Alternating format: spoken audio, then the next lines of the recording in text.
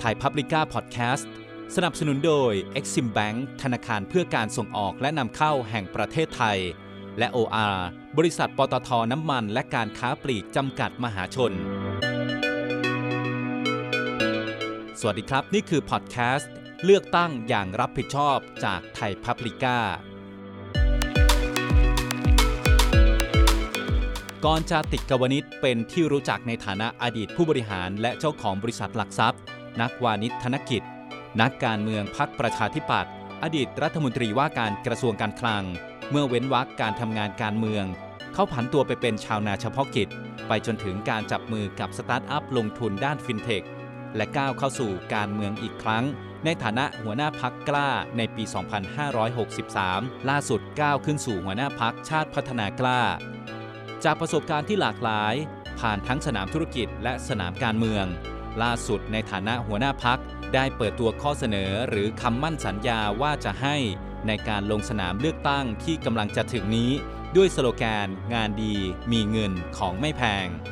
ก่อนเล่าถึงที่มาว่าจุดเริ่มต้นคือปัญหาปากท้องที่เป็นปัญหาอันดับหนึ่งของประชาชนซึ่งเป็นเรื่องที่ทางพรรคเชี่ยวชาญทำให้สรุปเป้าหมายของทุกนโยบายที่ออกมาเป็นสโลแกนงานดีมีเงินของไม่แพงทั้ง3เรื่องตอบโจทย์ประชาชนทุกระดับปัญหาของแพงปัญหาโอกาสการทำมาหากินปัญหาการเข้าถึงแหล่งเงินแหล่งทองรวมถึงทุกอย่างอยู่ใน3ประโยคนี้ที่เป็นเป้าหมายของพรรคก่อนบอกว่านโยบายเหล่านี้ได้มาจากการเก็บรวบรวมเกือบ3ปีแต่มาตกผลึกตอนรวมเป็นพรรคชาติพัฒนากล้าโดยมีนายสุวัฒน์ลิปตาพลบนั่งหัวโต๊ะแล้วก็คุยถกเถียงแลกเปลี่ยนกันเกือบ3เดือนเต็มตั้งแต่ที่มาตรรกะจนถึงออกมาเป็นนโยบายจุดเริ่มต้นก็คือเรื่องปัญหาปากท้องเขามองว่าอันนี้เนี่ยคือหนึ่งถามว่าปัญหาอันดับหนึ่งของประชาชนวันนี้โดยเฉพาะช่วงที่เราผ่านช่วงโควิดมาคืออะไรเราก็สรุปได้ทันทีว่ามันเป็นเรื่องปากท้องแล้วก็แล้วมันก็เป็นเรื่องที่เราเชี่ยวชาญพูดกันตามตรงทั้งพรรคเลย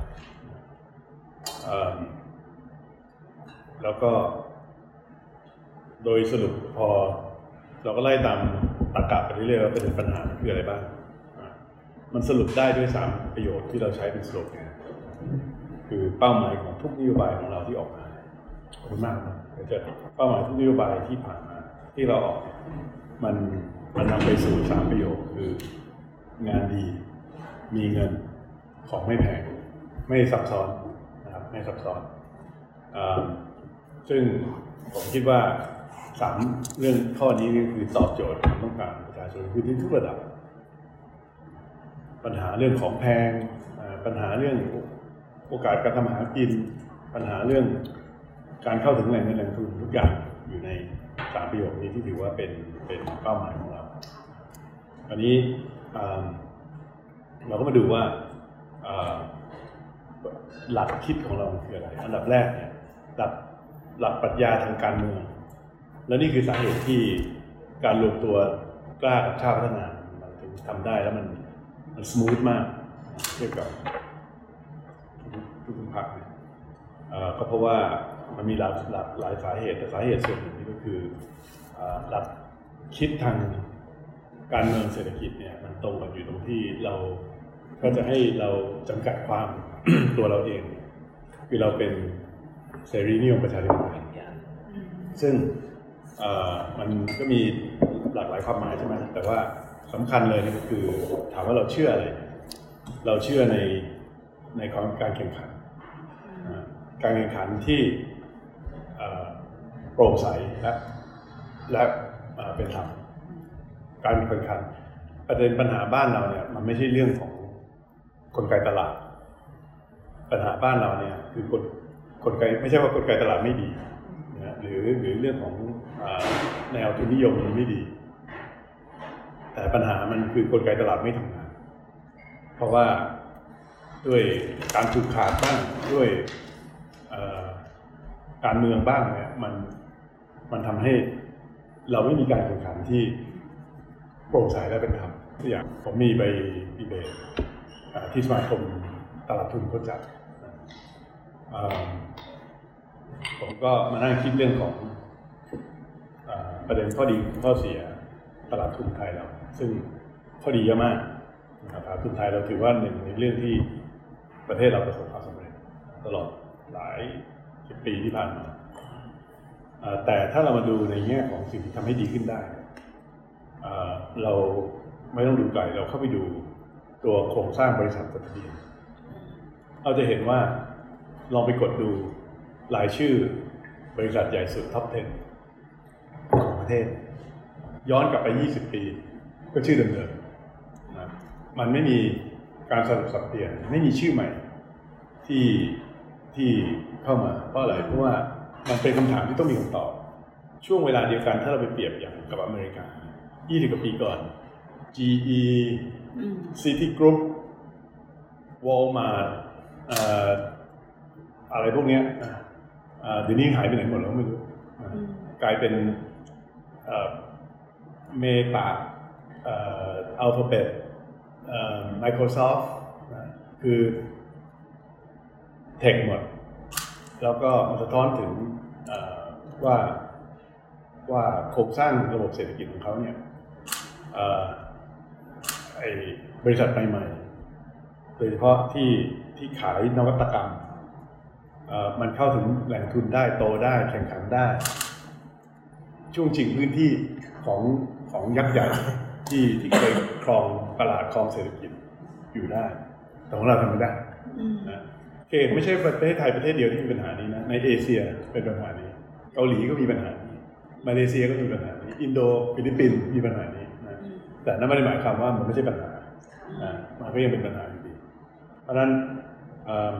เรื่องของการแข่งขันครับว่าเราตรงที่ผมเปิดอย่างนี้เนี่ยเพราะว่าถ้าลงไป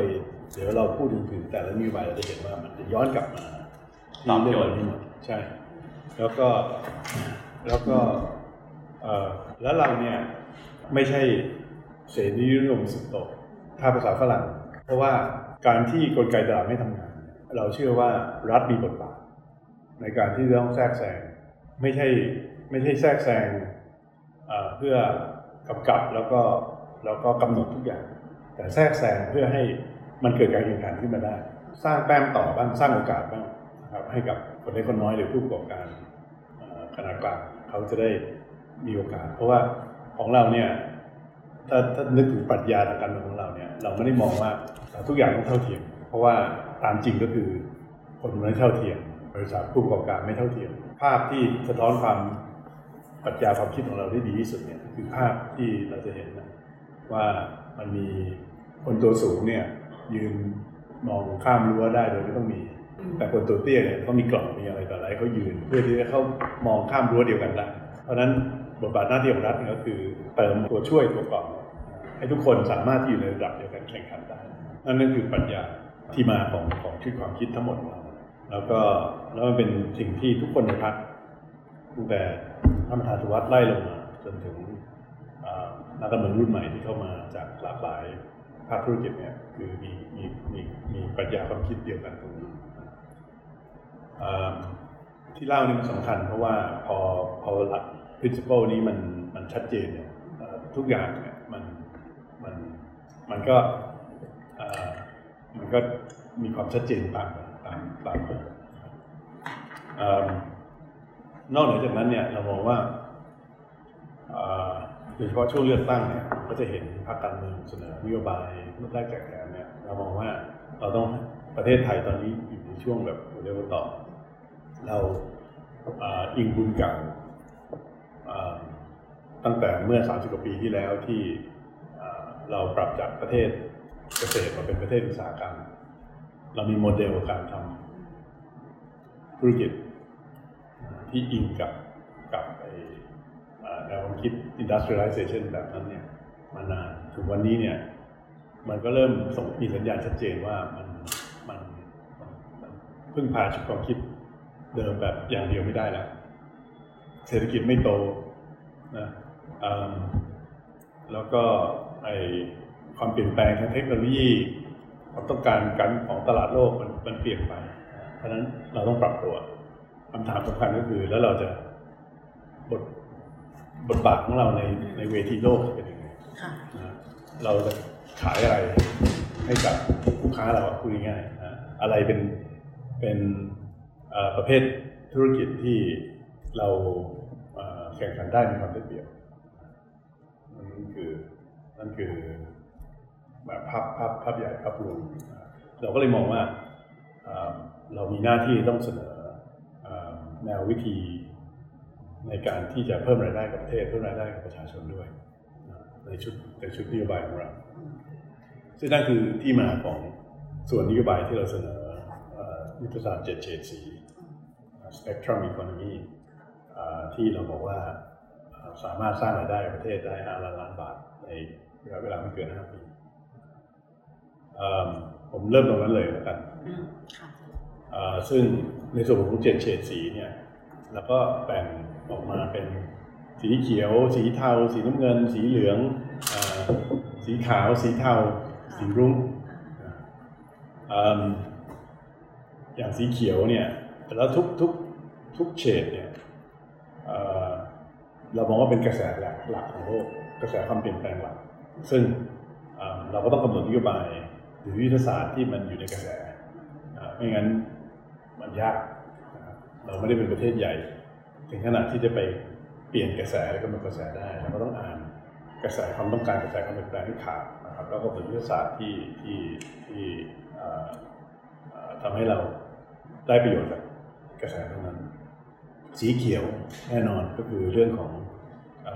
การให้ความสำคัญกับประเด็นปัญหาสิ่งแวดล้อม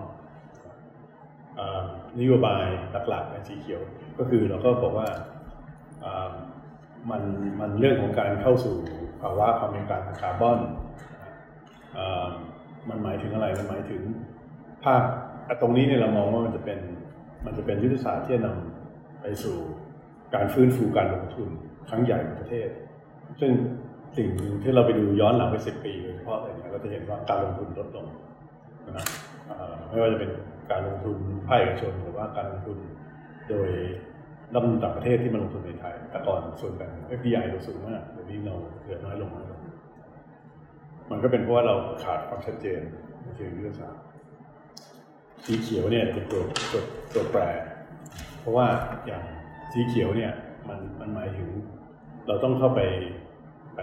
ลงทุนใหม่ในอุตสาหกรรมอะไรบ้างพลังงานแน่นอนคมนาคมอุตสาหกรรมเกษตรพลังงานเนี่ยสัดส่วนเชื้อเพลิงที่เราใช้ในการผลิตไฟฟ้าตอนนี้เนี่ยส่วนใหญ่ก็ยังเป็น fossil fuel 70% ยังเป็นแก๊สซึ่งแต่ก่อนโอเคเพราะว่าเรามีแก๊สธรรมชาติของเราเองเดี๋ยวนี้เนี่ยแก๊สธรรมชาติเราใช้เกินครึ่งเดียวของแก๊สที่เราใช้ทั้งหมดต้องนำเข้า LNG แพงมากเจอยุคยูเครนรัสเซียเข้าไปพอดีนั่นก็สาเหตุส่วนหนึ่งที่ค่าไฟมันแพงในขณะที่แหล่งพลังงานที่ถูกที่สุดคิดต่อหน่วยการผลิตไฟฟ้าคือพลังงานแสงอาทิตย์เนี่ยสัดส่วนของเรากับนิดเดียว 5% ถึงเพราะฉะนั้นตรงนี้เนี่ยก็เป็นคำถามว่าแล้วทำไมเรายังผลิตไฟฟ้าส่วนใหญ่ด้วยเชื้อเพลิงที่แพงกว่าก็ต้องเข้าไปปรับโครงสร้างตรงนี้นี่ก็ที่มาของนโยบายของเราในการที่จะส่งเสริมพลังงานทดแทนพลังงานหมุนเวียนเรามีนโยบายที่จะ subsidize ให้ประชาชนตั้งทุนขึ้นมาเพื่อให้ประชาชนเนี่ยสามารถที่จะติดโซล่าบนหลังคาบ้านของตัวเองได้รวมไปถึงการส่งเสริมให้มีการลงทุนในโซลาร์ฟาร์มนะฮะที่เราทำให้กับประชาชนข้อเสนอของเราเนี่ยก็คือเราจะลดต้นทุนของตัวแผงเพราะว่าเราจะซื้อเยอะสามารถลดได้เราคิดว่าอย่างน้อย 30% เทียบกับราคาที่แต่ละครัวเรือนจะไปซื้อเองมีการเข้าถึงแหล่งทุนในการที่จะติดตั้งที่ปลอดดอกเบี้ยโดยที่เราจะ subsidize ดอกเบี้ยให้ส่วนในตัวเงินต้นที่จะต้องใช้เนี่ยก็แต่ละบ้านใช้คืนด้วยส่วนต่างค่าไฟที่เขาประหยัดนะครับจากการที่มีการติดตั้งโซล่าร์แล้วก็มีระบบ net metering เพื่อสามารถที่จะขายไฟส่วนเกินกลับเข้าสู่ระบบได้และต้องเป็นราคา ที่เป็นราคาเดียวกับราคาไฟฟ้าที่เราซื้อเพราะตอนนี้เนี่ยเราซื้อ5 บาทแต่เราขายได้2 บาท 20นะแล้วก็เขาเพิ่งประกาศเพิ่มปริมาณที่เขาจะรับซื้อใช่ไหมจาก10 เมกะวัตต์เป็น90 เมกะวัตต์แต่ก็ยังราคาเดิม2 บาท 20เราบอกทำไมต้องเป็นอย่างนั้นถ้าเราส่งเสริมตรงนี้จริงเนี่ยเราบูสต์เลยนะให้เขาทำได้อันนี้เพื่อที่จะ facilitate ตรงนี้ทำให้มันเกิดขึ้นได้เราก็ต้องไปแก้ปัญหาที่แบบโครงสร้างที่ตอนนี้กฟผ.เนี่ยเขาก็ไม่ได้อยากเขากักเพราะอะไรเพราะว่าเขาเป็นฝ่ายผลิตอ่ะอยู่ดีๆจะเปิดให้มีการเรียกว่าประชาธิปไตยในระบบการผลิตไฟคือใครมาผลิตไฟก็ได้เนี่ยบทบาทเขาก็จะอิทธิพลเขาจะลดลงเพราะนั้นเราก็เลยเสนอว่าสิ่งที่ควรจะต้องทำเหมือนกับที่เราเรียกร้องจากปตท.ตอนที่เราแปรรูปปตท.คือต้องแยกท่อแก๊สเพื่อให้มีที่เรียกว่า third party access ก็คือบุคคลที่3สามารถที่จะใช้ท่อแก๊สในการที่จะขายแก๊สนำเข้าแก๊สแล้วก็ขายแก๊สได้เช่นเดียวกันเราก็ควรที่จะแยกระบบสายส่งออกจากกฟผ.ตั้งเป็นรัฐวิสาหกิจไม่ได้แปรรูปแล้วก็เพื่อเปิด third party access ใครที่ผลิตไฟก็สามารถที่จะเช่าระบบสายส่งที่ดีในการที่จะขายไฟตรงให้กับผู้อื่นขายกันเองเป็นสมาร์ทกริดเลยซึ่งนั่นก็คือตัวอย่างแล้วทั้งหมดมันคือจะนำไปสู่การลงทุนมหาศาลที่จะเป็นรายได้ของประเทศไม่ว่าจะเป็นโซลาร์ฟาร์มไม่ว่าจะเป็นโซลาร์รูฟท็อปเองแล้วแต่แล้วก็ลดค่าใช้จ่ายก็ตรงทั้งในเรื่องของแล้วสร้างงานด้วยแค่งานผู้รับจ้างติดตั้งอะไรก็มหาศาลแล้วนั้นมีทั้งงานมีทั้งเงินนะครับแล้วก็ลดราคาค่าไฟก็ทำให้ลดค่าครองชีพไปด้วยอันนี้เห็นไหมมันก็ตอบโจทย์มันติ๊กหมดหรือตัวน้ำมันอันนี้ผมสู้มาตั้งแต่ปีที่แล้วเรื่องของค่าการกลั่นที่วันนี้มันก็ยังเป็นโครงสร้างที่ไม่เป็นธรรมนะครับต่อผู้บริโภคที่ราคาน้ำมันสำเร็จรูปเนี่ยมันสูงเกินไปเพราะว่าเรายังอิงกับราคาข้างกลางกับสิงคโปร์ทั้งที่โรงกลั่นเราอยู่ที่เมืองไทยแล้วก็มันควรจะอิงกับต้นทุนที่แท้จริงค่าการกลั่นจริงๆไม่ควรเกิน2 บาท2 บาท 50บางทีช่วงปีแรกมันขึ้นไปถึง8 บาท 9 บาท 10 บาทยังมีซึ่งตอนนั้นเป็นภาระที่เกิดขึ้นกับประชาชนนั่นคือเรื่องพลังงานอุตสาหกรรมก็คือต้องมีการลงทุนทั้งใหญ่ในการที่จะปรับเพื่อลดคาร์บอนในกระบวนการผลิตเรื่องของคมนาคมแน่นอนหมายถึงการลดการขนส่งทางถนนซึ่งตอนนี้ก็ยัง 90% แล้วโดยส่วนใหญ่ก็คือเป็นรถสันดาปภายในนะครับคือใช้น้ำมันเราก็ต้องลดสัดส่วนการใช้การขนส่งแบบนี้ด้วยการลงทุนในระบบรางนะครับด้วยการนำเสนอนโยบายการส่งเสริมเรื่องของ EV ตั้งแต่มอเตอร์ไซค์ไล่ไปถึงรถบรรทุกรถเมล์นะ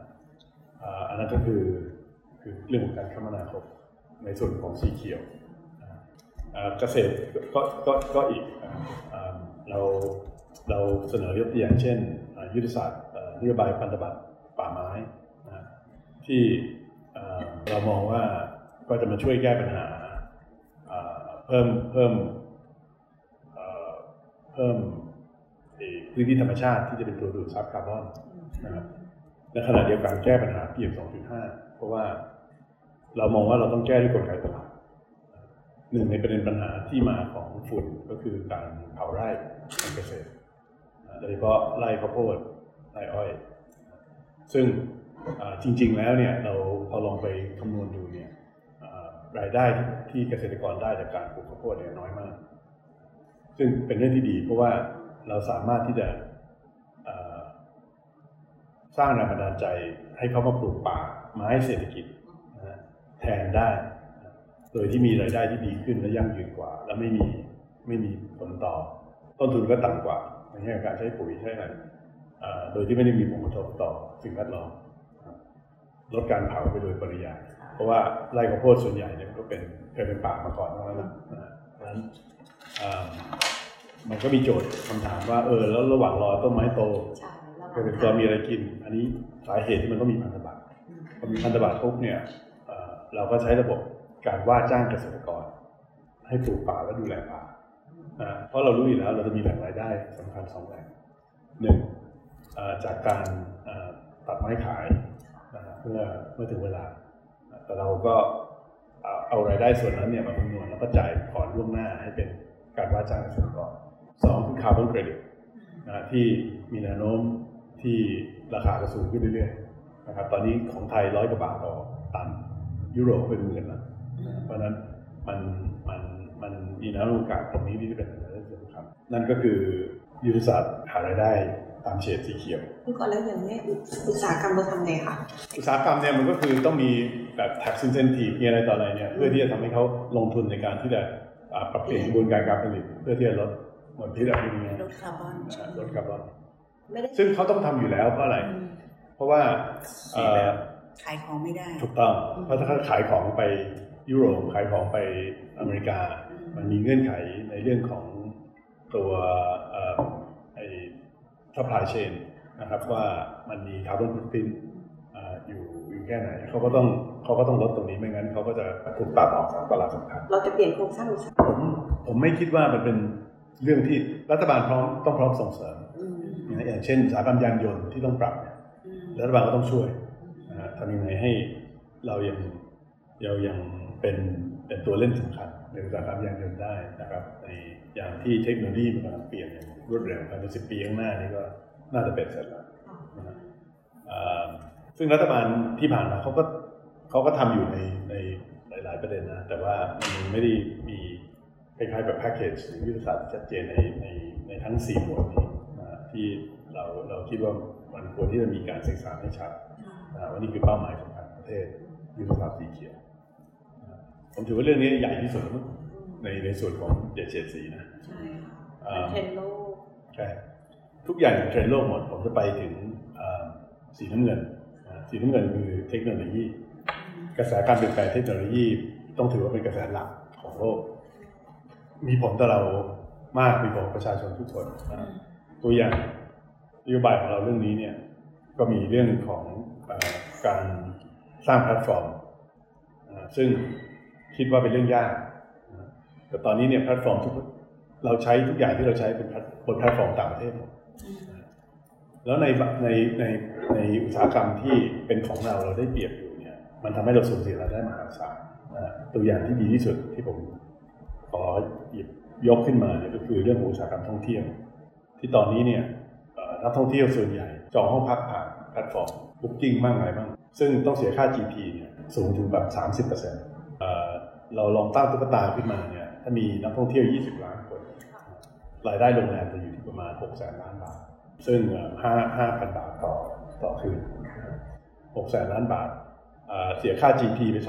30% ไม่ต้อง 30% ด้วย 20% ก็เท่าไหร่120,000 ล้านนี่คือมหาศาลซึ่งเป็นรายได้ที่เราเสียไปโดยไม่ได้เคยคืนมาเก็บภาษียังไม่ได้เพราะนั้นเนี่ยมันถามว่าเนี่ยด้วยผลประโยชน์100,000 กว่าล้านบาทหรือความจริงในอนาคตจะมากกว่านี้ทุกปีเพียงพอต่อการที่จะลงทุนในการสร้างแพลตฟอร์มแล้วเป็นเรื่องที่ท้าทายน่าทำและต้องทำหรือแต่สีน้ำเงินที่สำหรับผมสำคัญมากที่สุดคือภาครัฐเองก็คือระบบราชการก็ต้องบอกว่าเป็นภาระต้นทุนสูงมากแล้วก็ไม่มีประสิทธิภาพในการทำงานเท่าที่ควรราชการก็ทำงานลำบากประชาชนเข้าถึงระบบราชการได้ยากระบบการขอใบอนุญาตอะไรทุกอย่างซับซ้อนมีต้นทุนไม่โปร่งใสทำให้เกิดการทุจริตคอร์รัปชันเพราะนั้นเนี่ยเป้าหมายของเราเนี่ยก็คือเรื่องของ GovTech Government Technology โดยที่ถ้าพูดกันง่ายๆคือเราต้องเอาระบบราชการทั้งหมดมาไว้ในโทรศัพท์มือถือแล้วมี Digital Footprint แล้วก็ทำให้มันเป็น All Service Center ความหมายคือหน่วยราชการชอบพูดถึง One Stop Service แต่ความหมายจริงๆเนี่ยก็คือ1 laptop ต่อหน่วยราชการแต่ว่าคุณต้องไปหลายหน่วยราชการ1 วันตามใจของคงออกไม่ได้แน่นอนใช่ก็เลยทำใจความจริงเนี่ยถ้ามันเชื่อมโยงระบบราชการกันหมดด้วยเทคโนโลยีคุณจะเปิดโฮมสเตย์คุณจะเปิดร้านอาหารคุณจะเปิดสปานวดเนี่ยหรืออะไรก็แล้วแต่คุณแค่ยื่นคำขอ ไปที่จุดเดียวกดปุ่มว่าคุณกำลังขออะไรข้อมูลนั้นไปทุกหน่วยเขาทางด้วยว่าเขารับมาเมื่อไหร่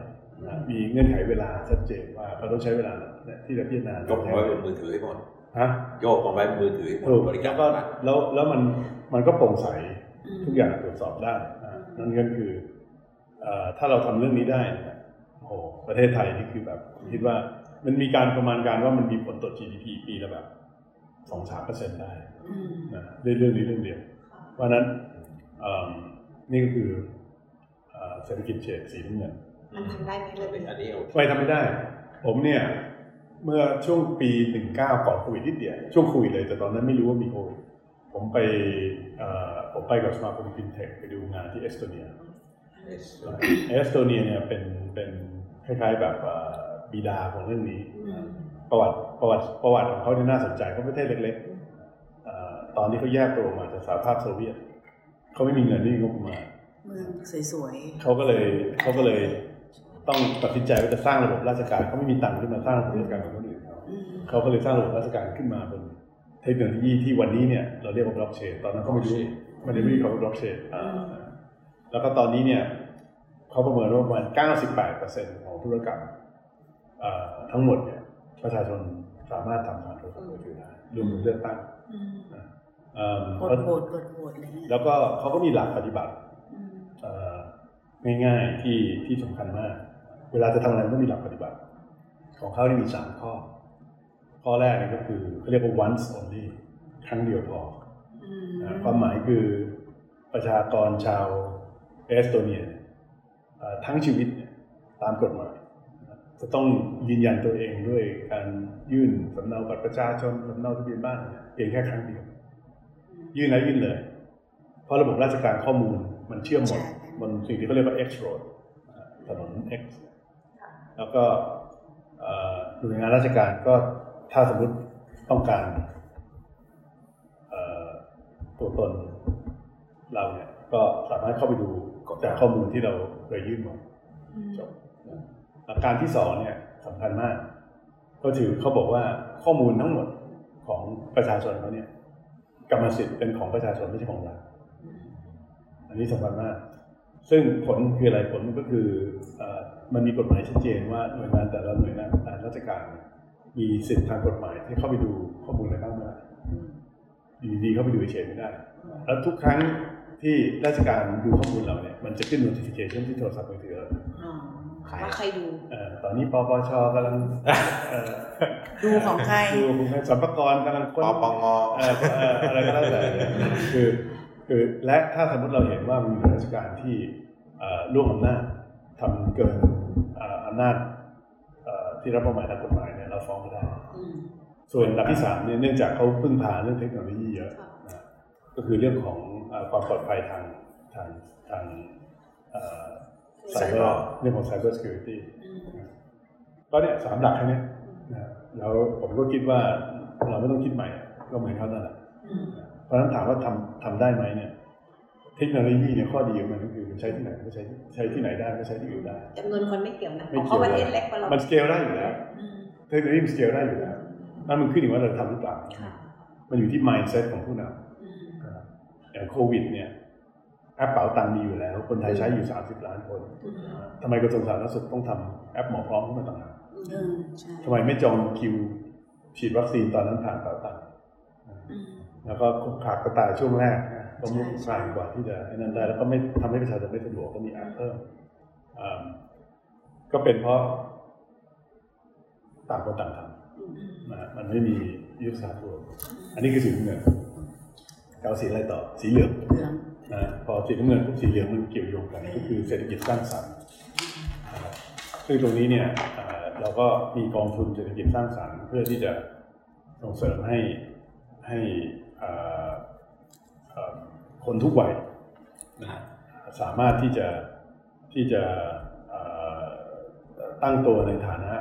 ผู้ประกอบการได้เราเน้นทุกวัยขอให้มันเป็นเศรษฐกิจที่เรามองว่ามันอยู่ในเกณฑ์สร้างสรรค์นะครับจะเป็นอาหารแฟชั่นกีฬาอะไรได้หมดซึ่งตรงนี้เนี่ยมันก็สะท้อนให้เห็นถึง ความสำคัญที่เราให้กับเรื่องของซอฟต์พาวเวอร์นะแล้วก็มีกองทุนที่จะมาส่งเสริมเรื่องฟิล์มเรื่องภาพยนตร์เรื่องทุกอย่างเหมือนกับที่เกาหลีก็มีท็อปก้านะพอเราก็มีท็อปก้าขึ้นมาทำเรื่องนี้ซึ่งเกาหลีเนี่ยมันไม่ได้เป็นเรื่องบังเอิญที่เขามาถึงจุดนี้ได้เขามียุทธศาสตร์นี้ตั้งแต่ช่วงหลังต้มยำกุ้งเขาก็มองเขาจะฟื้นตัวจากวิกฤตนั้นยังไงเขาก็ตัดสินใจว่าของเขาเนี่ยก็จะมาทำพวก creative industry เขาก็ตั้งใจมีนโยบายมียุทธศาสตร์มีกองทุนส่งเสริมมีทุกอย่างจนวันนี้มี K-pop มี K-series มีภาพลักษณ์ของประเทศเปลี่ยนหน้ามือเป็นหลังมือนะครับแล้วก็กลายเป็นหนึ่งในประเทศที่ชาวโลกชื่นชมมากที่สุดประเทศซึ่งตอนนั้นเราก็ต้องมียุทธศาสตร์นั่นคือสีเหลืองมาถึงสีเทานี่ก็คือโอกาสใหญ่มากของประเทศไทยเพราะว่าคันนิดนึงนะคะสีเหลืองนี่มันจะโยง BCG ด้วยไหมคะมันอยู่ในนี้ไหมไม่ใช่ BCG มันเฟ้อไปนิดนึงanyway สีเทาเนี่ยก็คือสะท้อนความเป็นจริงว่าธนาคารโลกเนี่ยเขาบอกว่าประเทศไทยเนี่ยเป็นประเทศที่มีเศรษฐกิจสีเทาเป็นสัดส่วนต่อ GDP ที่สูงที่สุดประเทศหนึ่งในโลกเทาคือแบบประมาณ 50% ไม่ค่อยดีเท่าไหร่ไม่ดีคือตอนนี้เนี่ย GDP 17 ล้านล้านหมายความว่าอย่างน้อย8 ล้านล้านเนี่ยยังเป็นเศรษฐกิจที่ไม่อยู่ในระบบนะไม่อยู่ในระบบปุ๊บหมายความว่าอะไรขาดการกำกับดูแลไม่เก็บภาษีไม่ได้แล้วก็แข่งขันไม่ได้เพราะไม่มีกติกาที่ชัดเจนเป็นช่องทางทำมาแล้วก็ทำให้เกิดเจ้าหน้าที่ corruption ทุจริต corruption ทุกอย่างเรื่องของการเลือกตั้งที่ไม่สุจริตทุกอย่างเนี่ยมันก็มาจากเงินสีเทานั่นแหละนะครับเพราะฉะนั้นตรงนี้เนี่ยก็ถือว่าเป็นโอกาสด้วยแต่มันไม่ใช่ทุกเรื่องที่อยู่นอกระบบที่เราควรที่จะเอามาเป็นโอกาสเพราะบางเรื่องเนี่ยมันต้องกำจัดอย่างเดียวเช่นยาเสพติดแต่บางเรื่องเนี่ยเช่นการพนันพรรคชาติพัฒนากล้าเรามองว่าเราถึงเวลาเรายอมรับความเป็นจริงนะครับว่าบ่อนเถื่อนมันมีทุกหัวเมืองแล้วก็คนไทยชอบเล่นการพนันแล้วประเทศเพื่อนบ้านเราทุกประเทศมีใบอนุญาตที่ถูกต้องตามกฎหมายให้มีแหล่งเล่นการพนันคือคาสิโนและข้อเท็จจริงก็คือโดยเฉพาะประเทศเพื่อนบ้านเราที่อยู่ติดกับเรา 99% ลูกค้าเป็นคนไทยเพราะฉะนั้นเราก็เลยมองว่าเราควรที่สำหรับพื้นที่ที่พร้อมออกใบอนุญาตให้เกิดคาสิโนรีสอร์ทนะครับซึ่งมันก็สอดคล้องกับการประเทศท่องเที่ยวของเราด้วยแล้วก็มันก็จะได้3เด้งคือ1ปราบเรื่องของเงินเถื่อน2ดึงเงินคนไทยที่ตอนนี้ไปอยู่ต่างประเทศให้กลับมา3ชักจูงนักท่องเที่ยวที่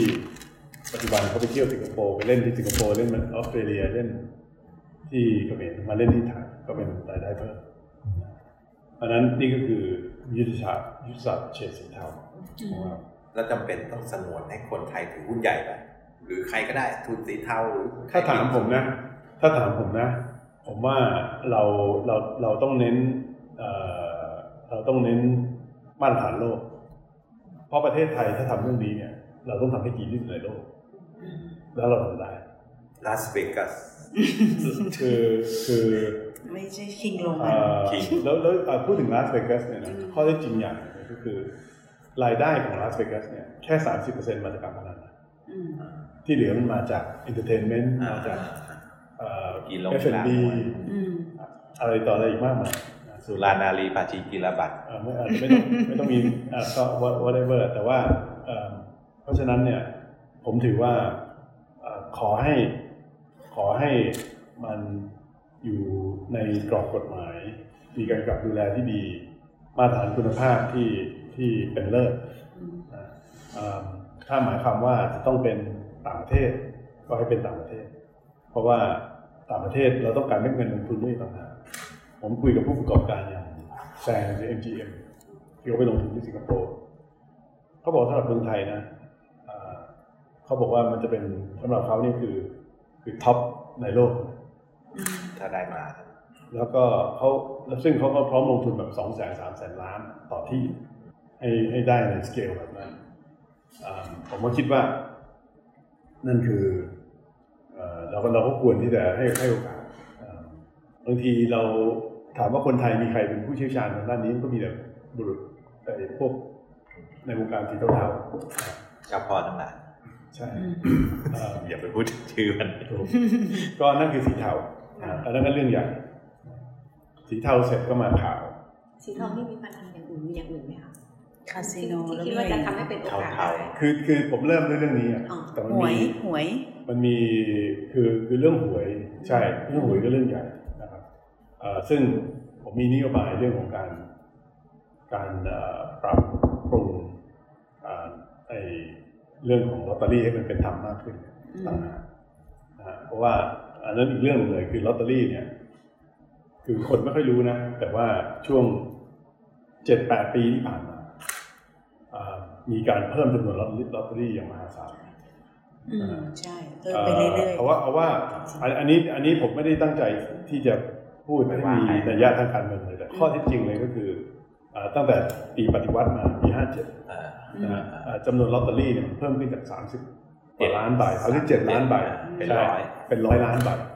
เพิ่มขึ้นทุกปีแล้วไม่เคยเพิ่มแบบนี้มาก่อนในอดีตนะแล้วมันทำให้รายได้ของกองสลากเนี่ยมันเพิ่มจาก 15,000 ล้านเป็น 55,000 ล้านทุกวันนี้เงินใครเงินใครเงินคนยากคนจนส่วนใหญ่ด้วยนะที่เล่นหวยไอ้ตอนมันเพิ่มใหม่ๆนะมันแซงปตทเลยนำส่งรายได้แผ่นดินนะไอ้ปตทมันเหลือแตกปาดเนื้อเงินหวยกระดาษออกมาเพราะฉะนั้นตรงนี้เนี่ยผมก็มองว่ามันแฟร์ไหมเดี๋ยวผมมีข้อเสนอต่างหากแต่ว่านั่นคือเรื่องแล้วก็มาถึงเรื่องสีขาวก็วกกลับมาที่เรื่องท่องเที่ยวนะครับสีขาวเนี่ยถ้าจะพูดให้เข้าใจง่ายๆเลยก็คือท่องเที่ยวสายมูซึ่งตรงนี้เนี่ยผมยกใช่มันก็เป็นซอฟต์พาวเวอร์ส่วนหนึ่งด้วยผมยกขึ้นมาเป็นยุทธศาสตร์สำคัญนะเพราะว่าไทยเรายูนิคมากคือไทยเรามีดีมากกว่าทุกที่ในเรื่องนี้แล้วก็มันอยู่ในกระแสหลักของโลกดูดิหลังโควิดนักท่องเที่ยวจีนมานี่คือโหตลาดพักเครื่องนี่บูมสนั่นสิงคโปร์ฮ่องกงใช่สิงคโปร์เราไปเที่ยวญี่ปุ่นเรายังไปวัดเลยญี่ปุ่นเข้ามาเขาก็เช่นเดียวกันนะแล้วก็การหาที่พึ่งทางใจนะการใช้การท่องเที่ยวไหว้พระเป็นข้ออ้างในการที่จะไปเที่ยวที่โน่นที่นี่เนี่ยมันเป็นการท่องเที่ยวที่ผมคิดว่าเป็นการเหมือนกับมันอินเทรนด์แล้วมันจะอยู่กับเราไปอีกนานและทุกพื้นที่ทุกจังหวัดประเทศไทย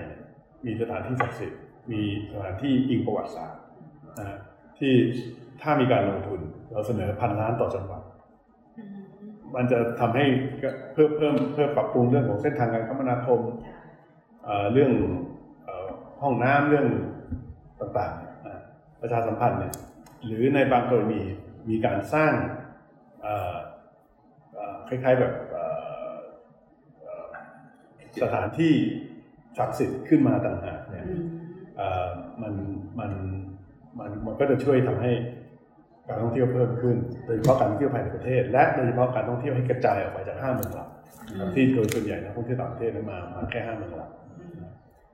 แล้วตัวอย่างที่ดีมากเลยก็คือ8 ริ้วเนี่ยฉะเชิงเทรามีวัดหลวงพ่อโสธรคนไปอยู่แล้วปีละ3 ล้านคนแต่ไปแล้วก็กลับไม่ได้ไปที่อื่นสมาคมชาว8 ริ้วเขาก็เลยบอกเฮ้ยทำยังไงที่จะดึงคนที่มาวัดโสธรเนี่ยให้อยู่กับเรานานขึ้นใช้เงินมากขึ้นเขาก็เลยมีแผนไปสร้างพระพิฆเนศนะฮะอันนี้เขาไปสร้างพระพิฆเนศเนี่ยก็วัดหนึ่งวัดเก่าแก่ก็บอกว่าโอเคงั้นเอาด้วยก็สร้างพระพิฆเนศปางนอนส่วนพระพิฆเนศที่สมาคมก็สร้างเป็นปางยืนแล้วก็อยู่ในเส้นทางเป็นอยู่แล้วถ้าไปที่วัดสมานเนี่ยนะที่เขาสร้างพระพิฆเนศปางนอนเนี่ยเราจะเห็นมีพื้นที่ป่าของชาวบ้านเอาผลผลิตครัวเรือนเนี่ยมาวางขายนักท่องเที่ยวเนี่ยอยู่ประมาณ 20,000 ตารางเมตรใหญ่มากคนเยอะมากเพราะฉะนั้นตรงนี้มันเป็นตัวอย่างชัดเจนว่าเขาใช้คำว่าโหนก็ได้เขาโหนของที่เขามีอยู่แล้วลงทุนเพื่อที่จะเพิ่มโอกาสในการ มีรายสร้างรายได้ให้คนในพื้นที่ perfect นั่นคือสายแรงบันดาลใจที่เราได้รับเนี่ยก็คือจากว่าได้ขายช่วงโควิดช่วงโควิดที่ทุกคนแบบก็ไปไหว้ไข่หมดล็อกดาวน์ใช่ต้องเล่นด้วยกันของไม่ออกต้องพึ่งมูกลายเป็นนครศรีธรรมราชที่บูมสนั่นตลอดทั้งปีก็สะท้อนให้เห็นว่าทำให้เราเห็นว่ามันมี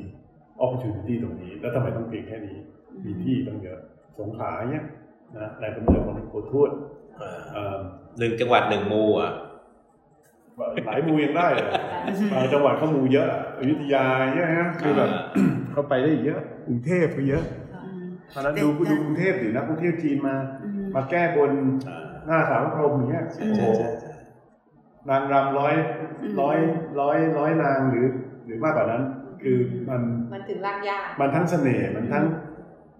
งเป็นมันถึงรากหญ้าใช่นี่เขาเพิ่งกลับมาเขาไปเที่ยวสายบึงกาฬมาทำนาคานี่ไงคือนาคีนาคาซึ่งไปนาคีนาคาไปนาคีนี่อยู่นครพนมที่เดียวกันอยู่บึงกาฬ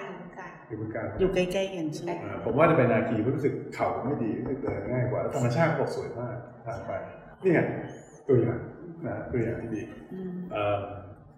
แบบเรามีอยู่แล้วอ่ะตรงนี้ก็คือแค่ช่วยโปรโมทช่วยวันหนึ่งตั้ง700 คนนะขึ้นมาค่ะนะไม่น่าเชื่อขึ้นยากขนาดนั้นนะใช่นี่เขาขึ้นได้เก่งแล้วพอไปก็ต้องนอนค้างมันไม่สามารถที่จะไปกลับได้ที่จะไปได้เลยเช้าเย็นกลับเพราะมันเหนื่อยเนาะกว่าจะเดินลงมาอีกหรือแม้แต่เมื่อวานนี้ถ้าใครติดตามFacebook ผมเนี่ยคืนนี้ผมจะไลฟ์เรื่องนี้ผมเสนออีกเรื่องนึงเป็นตัวแทนนะยุทธศาสตร์ส่งเสริมเรื่องของอุทยานฟ้ามืดภาษาฝรั่งเรียกว่า Dark Sky Reserve นะคือเดี๋ยวนี้เนี่ยมันมีเทรนด์การท่องเที่ยวดูดาวแล้วผมคิดว่ามันเป็นเรื่องการท่องเที่ยวส่วนหนึ่งอีกส่วนหนึ่งก็คือเป็นเรื่องอนุรักษ์คือมันมีมลพิษทางแสงเยอะในโลกสมัยใหม่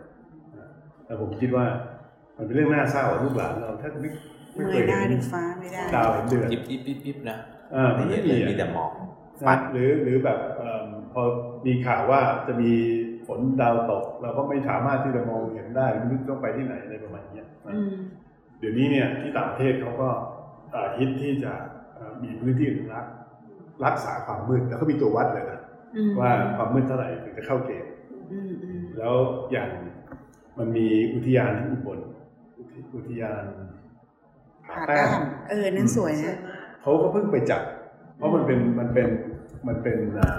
ไอ้พื้นที่สงวนรักษาฟ้ามืดอยู่ที่นั่นแล้วเขาไปจัดคือดูดาวดูอะไรพวกนี้มีคนไปแบบ 2,000 คนนี่นะผมว่ามันเป็นเรื่องเล็กๆดูเหมือนเล็กๆดูเหมือนกิ๊กก๊อกแต่ว่ามันสะท้อนแนวคิดของเราว่ามีของบางอย่างเนี่ยดูพื้นที่ห่างไกลพื้นที่ไม่ค่อยพัฒนากับกลายเป็นจุดขายไว้เดี๋ยวนี้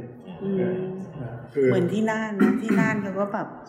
เขาโปรโมทคนที่อยู่บนดอยโปรโมททางช้างเผือกรีสอร์ทแบบแพงๆเลยไปถ่ายรูปกันใช่สวยๆเลยนะเนี่ยเราต้องมีอย่างนี้แล้วรูปแบบเอเชียมีน้อยมากเลยพื้นที่ฟ้ามืดเกาหลีถ้าไม่เหลือญี่ปุ่นถ้าไม่เหลือมันพัฒนาเพราะฉะนั้นเรายังมีอยู่เราต้องหัดเห็นคุณค่าของที่เรามีสนุกดีนะจะได้เป็นรัฐบาลนะสนุกอุทยานธรณีก็ดีนะคะคุณกรของเราก็มีหลายที่เรามีหลายที่แต่เราต้องมีมาตรการควบคุมแล้วก็มีมาตรการที่จะทำให้คนในพื้นที่เห็นคุณค่านะเขาจะได้ช่วยรักษาแล้วก็มันมีผลสำรวจนะผมพอสนใจเรื่องนี้ผมก็ศึกษาดูที่มีผลการศึกษาที่อเมริกามันมีผลหลายด้านเขาบอกว่าอย่างที่อเมริกาเนี่ยก็อย่างน้อย 30% ของแสงไฟเนี่ยเป็นแสงไฟที่สิ้นเปลืองไม่มีประโยชน์เลยนะซึ่งมันมีผลต่อพลังงานที่ใช้มีผลต่อมลพิษที่เกิดจากพลังงานที่ใช้นะและมีผลต่อมลพิษจากแสงเองด้วยตัวมันเองต่างหากอะไรเงี้ยเพราะนั้นผมคิดว่าถ้าเราคิดเรื่องนี้ให้ความสำคัญกับเรื่องนี้เนี่ยมันก็จะลงไปในประเด็นรายละเอียดเยอะเลยที่จะทำให้เราเป็นประเทศที่มีแบบมีพื้นที่อารยะใช่อารยะคุมความมืดพี่สาวผมอยู่อเมริกามันจะมีเสียตังค์นะแล้วให้ไปขุดพลอยกันกับแฟนแล้วก็นั่งกินเบียร์กันแล้วขุด ขุดได้มาเป็นถุงเบลเลอร์เลยแต่ใช้เวลาเป็นปีนะมันเสาร์ที่ก็ไปขุดกันแล้วก็ขุดเป็นปีกับแฟนใช่แต่มันมีอาชีพกันนะมันก็เอาใส่เครื่องบินมาเป็นถุงเบลเลอร์เลยบอกเฮ้ยแล้วไม่โดนจับอ่ะมันก็ทำให้ดู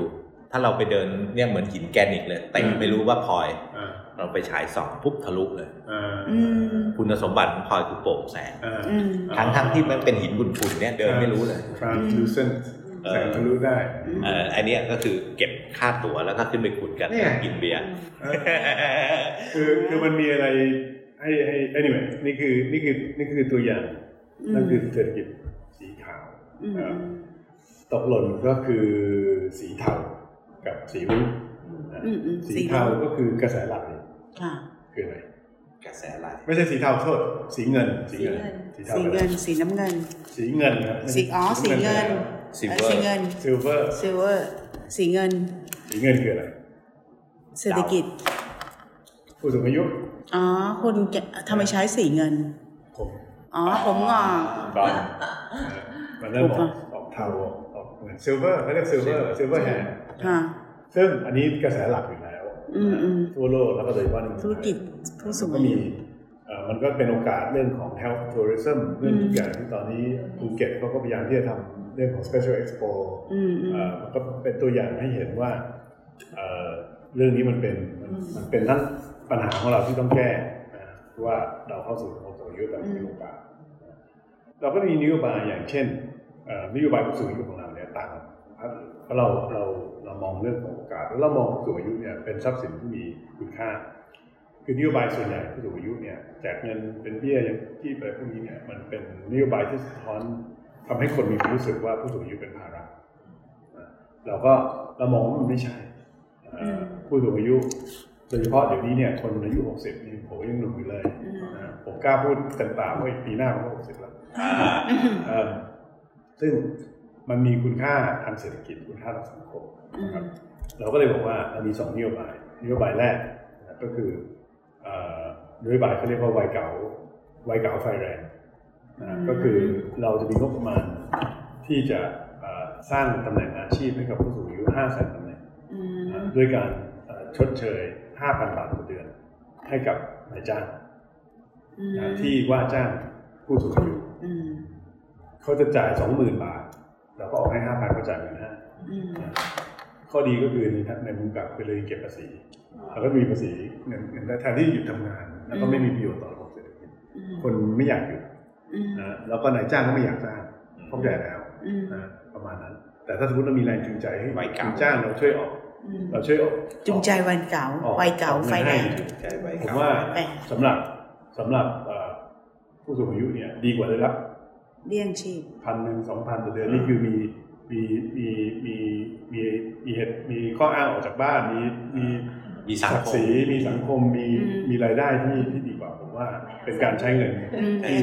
ใช้เงินที่คุ้มค่ากว่าแต่นี่ให้ 3,000 บาทต่อเดือนเหมือนที่บางพรรคเสนอเราให้ 5,000 แบบนี้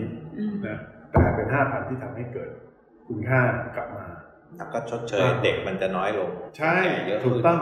เพราะคนที่อยู่ในวัยทำงานก็เริ่มน้อยลงอีกนโยบายของเราเนี่ยเราเรียกว่านโยบายอารยสถาบันนะครับก็คืออยู่ในสีเงินสีซิลเวอร์เหมือนกันทุกบ้านที่มีผู้สูงอายุคราวนี้70 ปีขึ้นไปรวมไปถึงผู้พิการด้วยเราจะมีงบ 50,000 บาทเพื่อให้คุณไปปรับปรุงซ่อมแซมบ้านให้ปลอดภัยต่อการดำรงชีวิตหลักๆเลยก็คือห้องน้ำสถิตินะเชื่อไหมทุกปีในประเทศไทยเนี่ยมีผู้สูงอายุลื่นล้มในบ้าน3 ล้านคนเยอะซึ่งบางคนก็แบบถึงชีวิตบางคนก็ป่วยเตียงไปเลยเป็นภาระอันนี้ภาระของจริงเลยบางคนก็ต้องเสียค่ารักษาพยาบาลนะครับก็มีการสูญเสียลูกหลานก็เป็นห่วงเพราะนั้น 50,000 บาททุกบ้านเพื่อที่จะไปปรับปรุงเปลี่ยนกระเบื้องเป็นกระเบื้องกันลื่นติดราวจับในห้องน้ำติดเก้าอี้นั่งตอนอาบน้ำอะไรประมาณนี้นะครับซึ่งมันก็จะแน่นอนที่สุดสร้างงานสร้างรายได้โดยต่างหากวัสดุก่อสร้างการผู้รับเหมาว่าจ้างซึ่งมันก็จะเป็นรายเล็กใช่ไหมตามบ้านตามชุมชนที่เราทำตรงนี้สร้างคุณค่าทางเศรษฐกิจลดความกังวลให้กับลูกหลาน นั่นก็คือสุดท้ายคือสีรุ้งแน่นอนก็คือ LGBTQ+ ที่พรรคเราเนี่ยก็เราชัดเจนอยู่นะในเรื่องของสิทธิความเท่าเทียมทางเพศสิทธิการสมรสบางทีเราไปไกลกว่าด้วยซ้ำไปเรามองว่าไม่ใช่เพียงแค่เปิดให้คนไทยสามารถที่จะแต่งงานกันได้แต่เปิดให้ LGBTQ ทั่วโลกเลยมาจดทะเบียนแต่งงานที่ประเทศไทยเป็นกระตุ้นให้เกิดการท่องเที่ยวถามว่าทำไมเรื่องนี้มันอยู่ในยุทธศาสตร์การสร้างรายได้เพราะว่า LGBTQ ทั่วโลกเนี่ยกำลังซื้อมหาศาลมันมีการประเมินว่าอยู่ที่ประมาณ160 ล้านบาทซึ่งจาก160 ล้านบาทLGBTQ+ ทั่วโลกเนี่ยประมาณ 10% ใช้ในการท่องเที่ยวนั่นคือ16 ล้านเราเป็นหนึ่งในประเทศที่ติดท็อปแหล่งท่องเที่ยวของกลุ่ม LGBTQ อยู่แล้วถ้าเราทำให้ดีขึ้นอีกเนี่ยเราดึงตลาดนี้โดยเฉพาะเนี่ยสมมติเราได้สัก 10% market share นั่นคือ 1.6 ล้านบาทแล้ว LGBTQ เขาใช้เงินกำลังซื้อมีแล้วก็แถมเขากล้าใช้อีกต่างหากภาระลูกหลานไม่มีอะไรพวกอินเดียมันเหมาเครื่องบินมาเลยแต่งงานในไทยใช่อันนั้นคือแต่งงานปกติไงแต่นี่เรากำลังบอกว่าถ้าเรามาร์เก็ตติ้งออกไปว่าผมมีผู้สมัครอยู่ภูเก็ตเขาเป็นเกย์เขาบินกับคู่เขาคนไทยไปจดทะเบียนแต่งงานที่ไอร์แลนด์ก็เพราะว่าเขาอยากที่จะแต่งงานถึงแม้ไม่มีผลทางกฎหมายในประเทศไทยก็ตามนะทางใจเขาเป็นคนอื่นเขาอยากจะมีฐานะเป็นคู่สมรสเราก็ควรที่จะเปิดให้กับ LGBTQ ติดนะครับทั่วโลกดังอยู่แล้วดูไม่ออกจดทะเบียนที่นี่ได้นั่นก็คือยุทธศาสตร์สร้างรายได้7 เฉดสีของชาติพัฒนากล้าทีนี้พอลงมาที่ตัวนโยบายอื่นๆก็มีเรื่องที่เรามองว่าเป็นเรื่องสำคัญเป็นภาระของประชาชนเรื่องปัญหาหนี้สินหนี้ครัวเรือนเรารู้กันอยู่แล้วนะครับเป็นเรื่องใหญ่มาก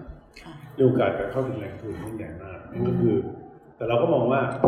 แทนที่จะแบบเสนอพักหนี้อะไรเนี่ยผมไม่เวิร์กเราก็ทำกันมาก็ไม่เห็นมีอะไรดีขึ้นคือเราก็เลยมองว่าหลายๆเรื่องเนี่ยมันต้องไปรื้อที่โครงสร้างเราต้องกล้าที่จะทำเรื่องยากแล้วการรื้อที่โครงสร้างอย่างเช่นกรณีของสินเชื่อมันก็หมายถึงวิธีการประเมินความเสี่ยงวิธีการประเมินความน่าเชื่อถือของผู้กู้ก็คือระบบ Credit Bureau ซึ่งมันล้าสมัยมากนะครับกฎหมายนี้ออกมา20 กว่าปีก็ไม่เคยมีการปรับปรุงแล้วประเด็นปัญหาของมันเนี่ยมันก็คือมันเป็นที่ใช้ข้อมูลทางลบเท่านั้นในการประเมินความน่าเชื่อถือแล้วก็ประเพณีปฏิบัติที่เกิดขึ้นเนี่ยมันทำให้กลายเป็นสภาพแบล็คลิสต์ถึงแม้ว่าคนจะเถียงกับผมไม่มีแบล็คลิสต์ทางกฎหมายเนี่ยแต่ว่าตามจริงเนี่ยทำไมชาวบ้านเป็นล้านคนเขาถึงพูดแล้วเขาติดแบล็คลิสต์เขาแบบคิดไปเองไม่ใช่มันเป็นเพราะว่าเขามีประวัติผิดนัดชำระหนี้หรือไปค้ำประกันผู้ที่ผิดนัดชำระหนี้ทำให้เขามีประวัติกดอยู่ในเครดิตบูโรเนี่ยเขาก็เลยกู้ยืมไม่ได้และเจ้าหน้าที่แบงก์ก็อธิบายเขาว่าเป็นเพราะคุณติดแบล็คลิสต์เพราะนั้นในทางพฤตินัยแบล็คลิสต์อย่าปฏิเสธเลยมันมีแน่นอนนะครับแล้วเราควรจะแก้ระบบนี้แต่ผมเนี่ยไม่ได้ยกเลิกเครดิตบูโรผมไม่ได้ล้างประวัติแต่ผมจะเปลี่ยนระบบเครดิตสกอร์เพื่อให้เราเอาข้อมูลให้ครบถ้วนมาเป็นตัวประเมินระดับความน่าเชื่อถือของคนแต่ละคนถามว่าตอนนี้ Grab เนี่ยทำไมเขาถึงปล่อยสินเชื่อให้กับร้านอาหารหรือว่าไรเดอร์ได้โดยไม่ต้องสนใจเลยว่าให้ข้อมูลเครดิตบูโรเพราะว่าเขามี data เขามี data ข้อมูลหมดร้านนี้ขายเท่าไหร่ไรเดอร์คนนี้ขยันไหมทำงานวันละกี่ชั่วโมงมีรายได้วันละเท่าไหร่เขาสามารถปล่อยกู้ได้ด้วยความมั่นใจก็ดูจากการทำงานดูจาก data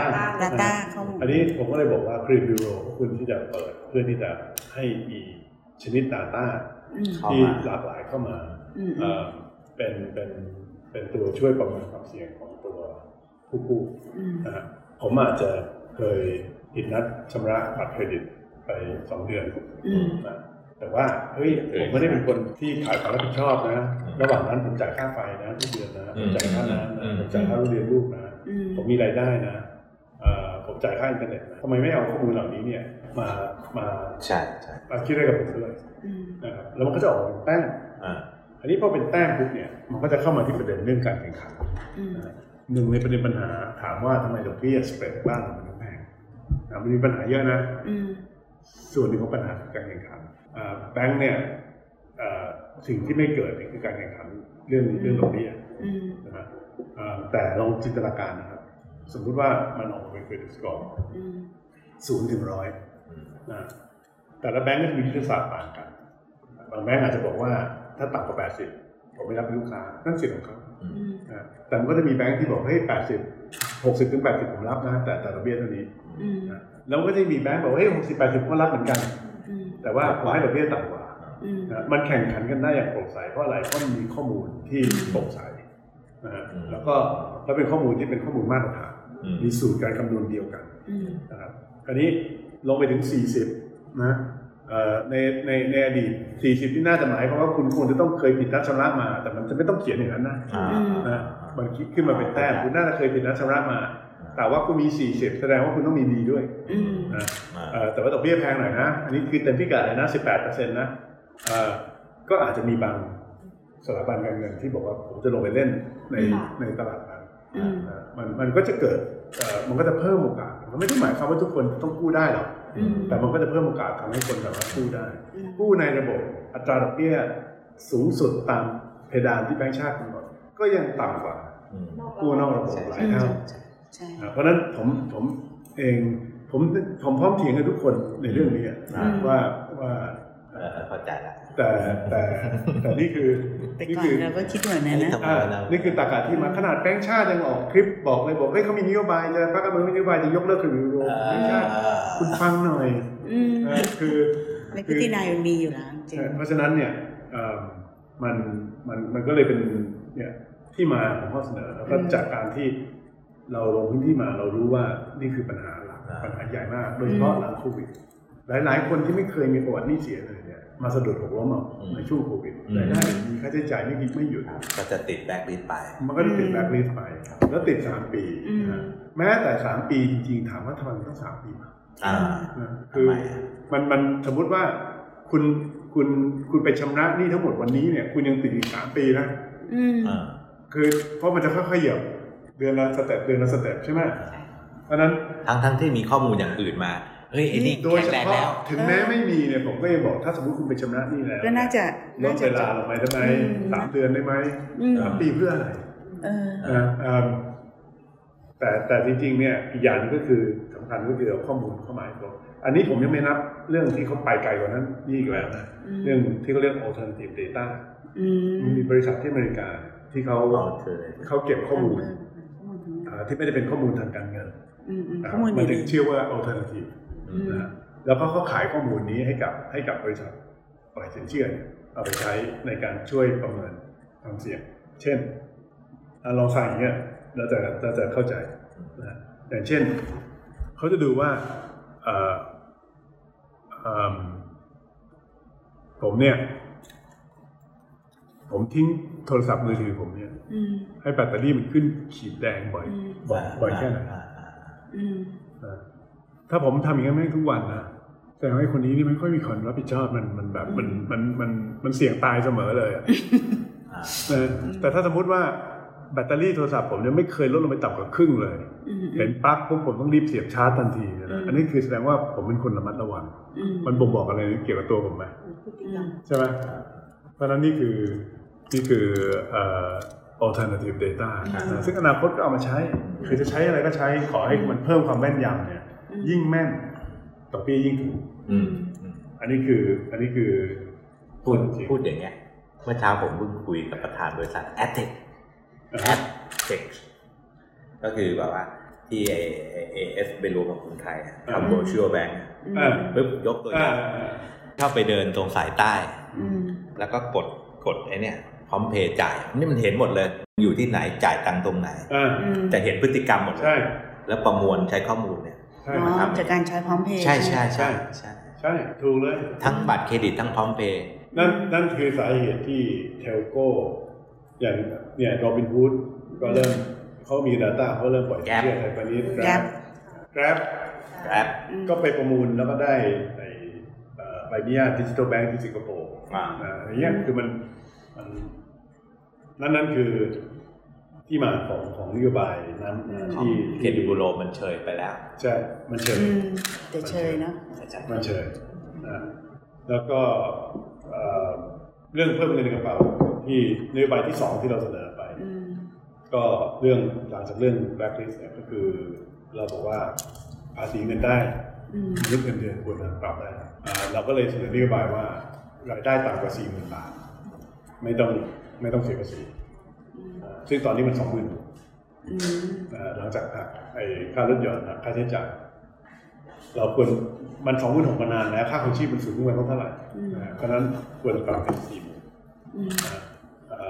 แล้วก็อันนี้คือทุกคนได้หมดเพราะเราพูดว่า 40,000 แรกนะครับว่าถ้าสมมติแต่ว่ามันจะแคปไว้แค่นั้นความหมายคือถ้าคุณรายได้สูงกว่านั้นคุณก็ได้สูงสุดก็คือ 1,500 ต่อเดือนที่คุณประหยัดไปแต่สำหรับคนที่เขามีรายได้ไม่ถึง 40,000 เนี่ยคือเขาก็จะมีเงินในกระเป๋าเพิ่มขึ้นซึ่งมันผมว่ามันแฟร์ภาษีนิติบุคคลลดมาต้องนานนะภาษีรายได้ส่วนบุคคลไม่ลดนะครับรายได้ปีนี้ของรัฐบาลเนี่ยก็สำนักงบประเมินว่าจะเพิ่มขึ้นแบบ 370,000 ล้านถามผมว่าแล้วถ้ามีนโยบายนี้เนี่ยมันทำให้รัฐสูญเสียรายได้เท่าไหร่เชื่อหรือไม่มันจะทำให้2 ล้านคนตอนนี้ที่เสียภาษีอยู่ที่มีเงินเดือนต่ำกว่าจะหมดภาระการเสียภาษีได้ส่วนบุคคลแต่มันจะทำให้รัฐสูญเสียรายได้เพียงแค่ 21,000 ล้านจากรายได้ภาษีเงินได้ส่วนบุคคลทั้งหมดประมาณ 140,000 ล้านมันไม่เยอะแต่มันช่วยคนมหาศาลแล้วผมคิดว่ามันแฟร์และมันจะทำให้ภาษีนิติบุคคลภาษีบุคคลธรรมดาเนี่ยมันเสมอภาคกันมากขึ้นตอนนี้คุณลดนิติบุคคลแต่คุณไม่ลดภาษีบุคคลเนี่ยมันทำให้การรับรายได้ในฐานะเจ้าของบริษัทได้เปรียบเมื่อเทียบกับการรับรายได้ในฐานะลูกจ้างนั่นคือสาเหตุที่นักแสดงหมอเนี่ยเขาไปจดทะเบียนเป็นบริษัทแล้วเขารับรายได้ฐานะบริษัทแทนเพราะว่าภาษีมันต่ำกว่ามันไม่แฟร์มันต้องเงินเดือนทั่วไปทำกันได้ที่ไหนนั่นคือที่มาตรรกะที่มาทุกอย่างของนโยบายชุดนั้นบริษัทมีกำไรปันผลใส่พนักงานปุ๊บพนักงานโดน 35 หักจ่าย10 กว่าถ้าเป็น SME เพราะนั้นนั่นคือแล้วมันก็มีเรื่องของมันก็มีหลายเรื่องแต่ผมพูดไปหลายเรื่องแล้วแต่มันก็มีเรื่อง infrastructure ที่สำคัญนะครับอย่างเช่นนโยบายการสร้างมอเตอร์เวย์ทั่วประเทศก็คือจากถนนสายหลักเหนือใต้ตะวันตกตะวันออก 2,000 กิโลที่เป็น 2,000 กิโลซึ่งมาถึงเวลาอย่างสายใต้เนี่ยนะโอ้โหมันรอวันนี้มานานแล้วอ่ะ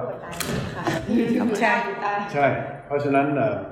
นั่นคือเรื่องที่ควรจะขับเลื่อนทันทีแล้วมันจะมีผลเรียบทะเลมันมีผลทั้งในแง่ของการลงทุนผลต่อการลดภาระค่าใช้จ่ายของประชาชนรวมไปถึงผลการเพิ่มการ connectivity และการท่องเที่ยวนะครับมีผลมหาศาลมันนี่คือตัวอย่างชุดนโยบายเรื่องการศึกษาเราก็เน้นที่ผลลัพธ์เราก็พูดถึงเรื่องเด็กไทยพูด3 ภาษาก็คือไทยอังกฤษและจีนแล้วก็ภาษาคอมพิวเตอร์โคดดิ้งโดยที่หลักคิดของเราเนี่ยมันก็มาจากที่ผมไปทำเรื่องนี้มานานแล้ว10 ปีแล้วโครงการที่ผมเรียกว่า English for All ผมนี่เชื่อเลยผมนี่หนึ่งให้ความสำคัญมากกับการที่เด็กไทยต้องพูดภาษาอังกฤษให้ได้จะเรียกเป็นภาษาจีนก็ได้สำคัญมากเพราะเราเป็นประเทศท่องเที่ยวประเทศถามว่าวิธีทำได้ไหม1ผมเนี่ยเชื่อว่าภายใน10 ปีถ้าเราตั้งใจเด็กไทยทุกคนเด็กไทยที่ตอนนี้อายุไม่เกิน3 ขวบทุกคนจะพูด2 ภาษาเพียงแต่ว่าเราต้องให้เขาเนี่ยได้มีโอกาสได้เรียนภาษาจากเจ้าของภาษาอย่างน้อยทุกวันอย่างน้อยวันละ1 ชั่วโมงเริ่มตั้งแต่เริ่มยิ่งเด็กยิ่งดีเพราะสมองเด็กในช่วงแรกการเรียนภาษาต้องสอนตอนเด็กใช่ไหมแล้วก็แต่ว่าระบบการศึกษาไทยเนี่ยมันคือเข้าสู่ระบบจริงๆก็คือตอนอนุบาล 1เพราะฉะนั้นคุณเริ่มตั้งแต่อนุบาล 1แล้วก็เราเคยไปทดลองดูที่พิษณุโลกเราไปจ้างครูฟิลิปปินส์มาอยู่กับเด็กทุกวันละ1 ชั่วโมงบ้าง2 ชั่วโมงว่าร้องรำทำเพลงเด็กอายุเท่านั้นมันไม่ได้เรียนอะไรมากมายเราเน้นสอนให้พูดให้สื่อสารไม่ได้เน้นให้เขียนไวยากรณ์เพ ราะนั้นเนี่ยการสอบก็ต้องเปลี่ยนไม่ใช่เรียนให้พูดแต่ไปสอบข้อเขียนเรียนให้พูดก็ต้องสอบการพูดซึ่งเดี๋ยวนี้วิธีสอบเนี่ยก็ทำได้อีกแต่ก่อนอาจจะงงว่าแล้วจะสอบได้ไงเดี๋ยวนี้เนี่ยนะคุณใช้ AI โทรศัพท์มือถือแล้วให้เด็กคุยกับโรบอทแค่นั้นโรบอทก็ให้คะแนนได้แล้วว่าเด็กคนนี้ฟังรู้เรื่องไหมตอบได้ไหมเป็นสเกลแม่นยำมากกว่าครูมาสอบเด็กอีกเพราะฉะนั้นเรื่องนี้เนี่ยมันทำได้แล้วผมมานั่งคำนวณดูเราจำนวนโรงเรียนทั้งหมดที่มีครูที่ต้องใช้เนี่ยก็สมมติประมาณ 30,000 คนนะเงินเดือนละ 20,000-25,000 ฟิลิปปินส์จากจีนงบประมาณปีละ 12,000 ล้านเพื่อเด็กไทยทุกคนพูดภาษาที่สอบได้โคตรคุ้มเลยนะแล้วทำได้นี่ก็คือมีผลต่องานดีการมีงานดีมีผลต่อการมีเงินในกระเป๋ามาเลยใช้ภาษาอังกฤษแบบโอ้โหคล่องเลยคุณไปปีนังเลยปีนังพูดได้5 ภาษาแล้วถามว่าคนปีนังฉลาดคนไทยป่ะมันอยู่ที่สภาพแวดล้อมวิธีการเรียนก็เนี่ยก็คือจะจ้างครูตั้งแต่อนุบาลครูต่างชาติใช่ไหมคะ20 คนต่อ1ครูครู1 คนตอนนี้กระทรวงศึกษาเขาไม่มีค่ะเขาตอนที่ผมทำเรื่องนี้เนี่ยตลอดช่วงปฏิวัติเนี่ยก็มีหลายรัฐมนตรีไปดูแล้วก็ชอบแต่สุดท้ายมัน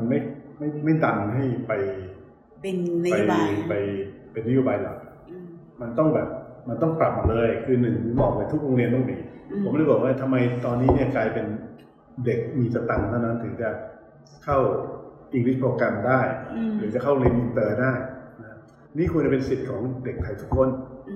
ที่จะพูดได้ภาษาอังกฤษได้มันเป็นเรื่องที่น่าเสียดายเราลงทุนนิดเดียวเราตรงนี้ได้เลย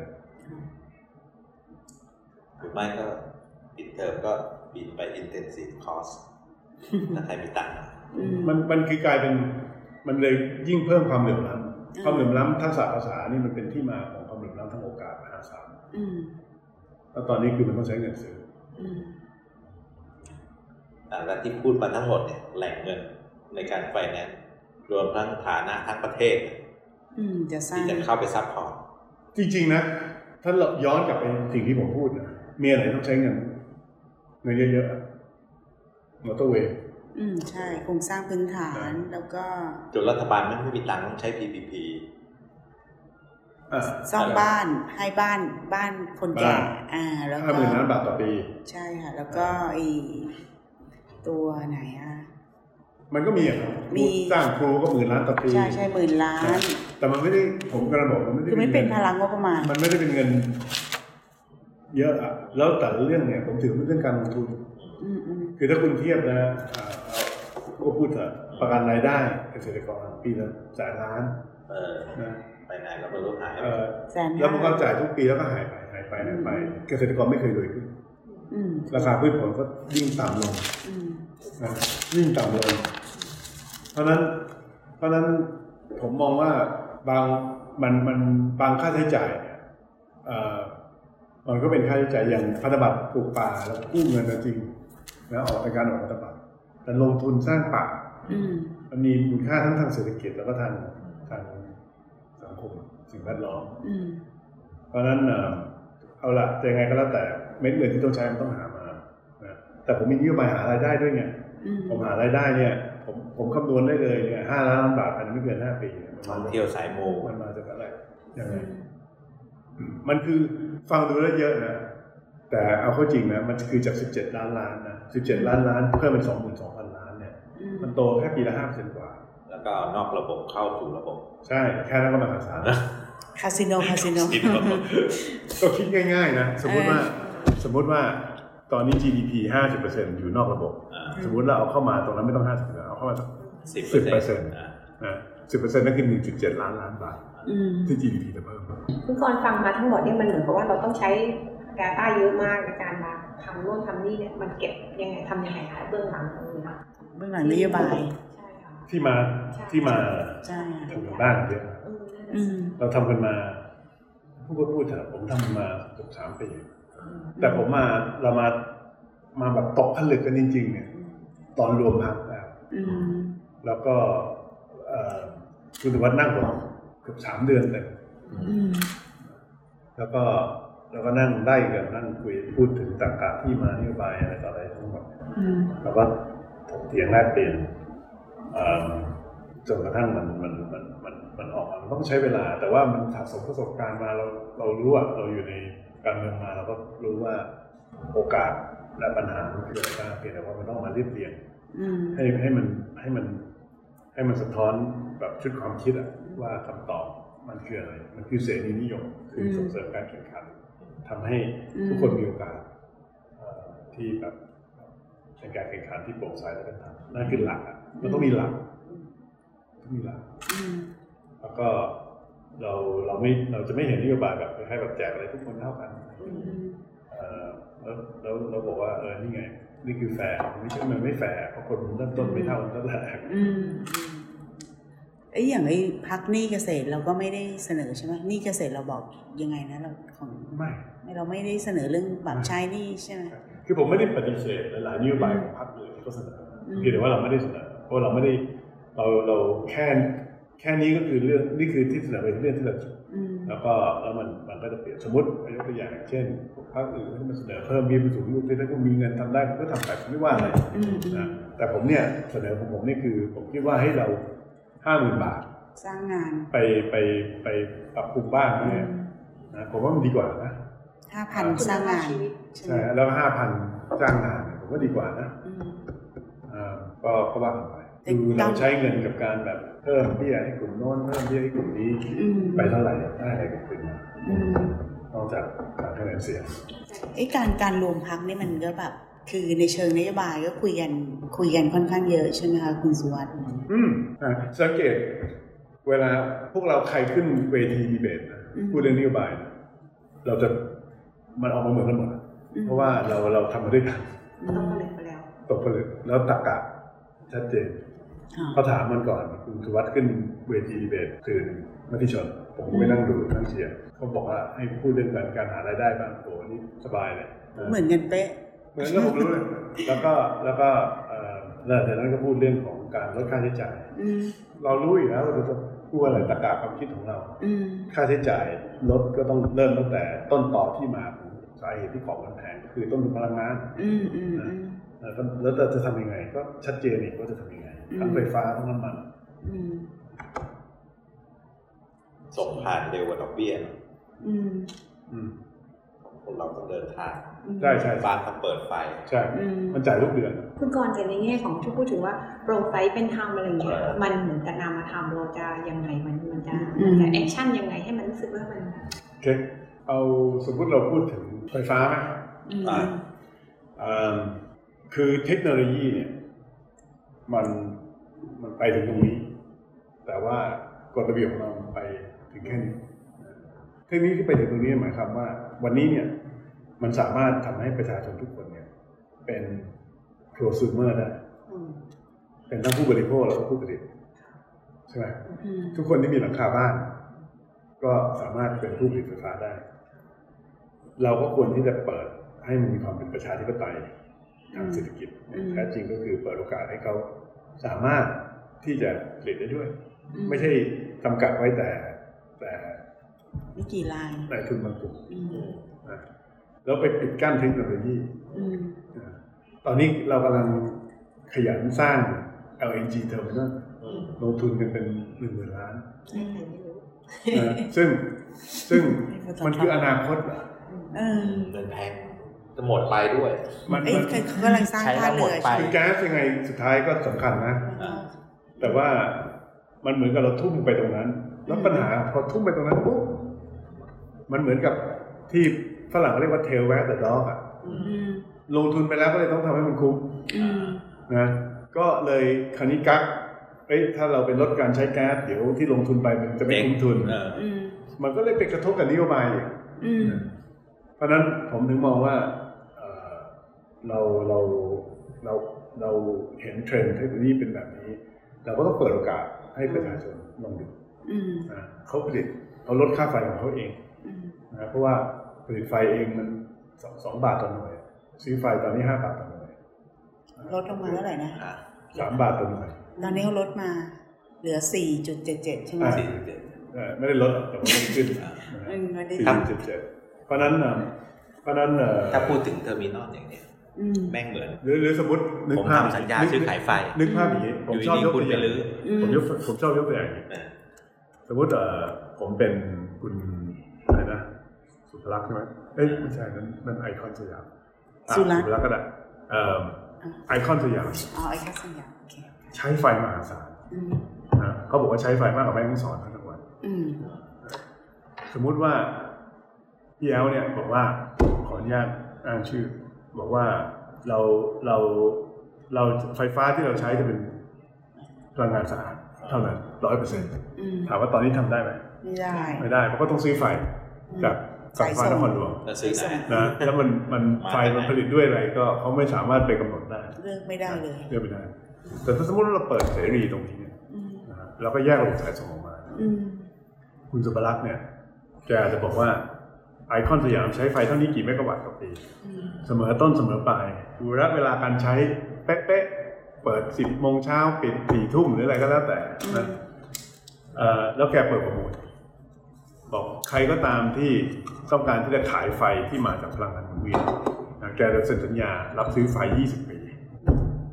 ให้กับไอคอนเลยให้โดยตรงเลยตรงเลยนะมันต้องเปิดตลาดให้สามารถทำอย่างนั้นได้แล้วสิ่งที่เกิดขึ้นทันทีคือการลงทุนเพราะเดี๋ยวนี้เนี่ยผู้ประกอบการจำนวนมากถ้าเขาเลือกได้เฮ้ยเอาผมก็อยากได้ไฟฟ้าสะอาดผมเอาไปโฆษณาผมลดคาร์บอนฟุตพริ้นท์ที่คือหนึ่งใน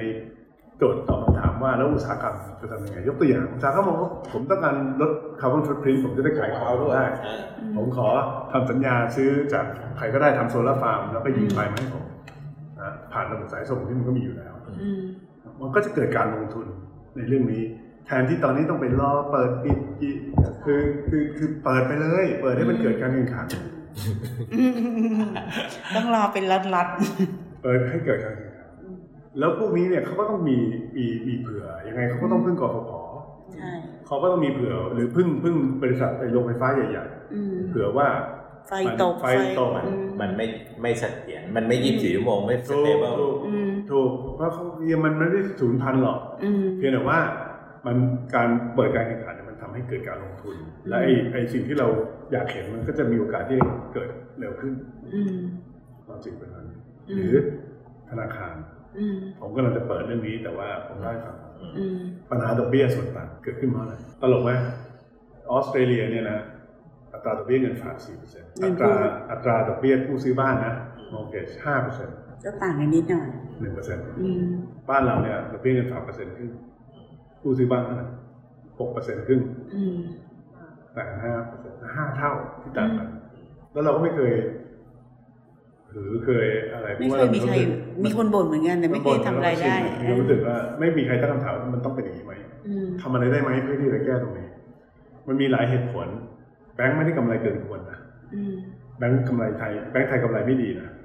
เพราะว่าวิธีการวัดกำไรมันวัดต่อสินทรัพย์วัดต่อทุน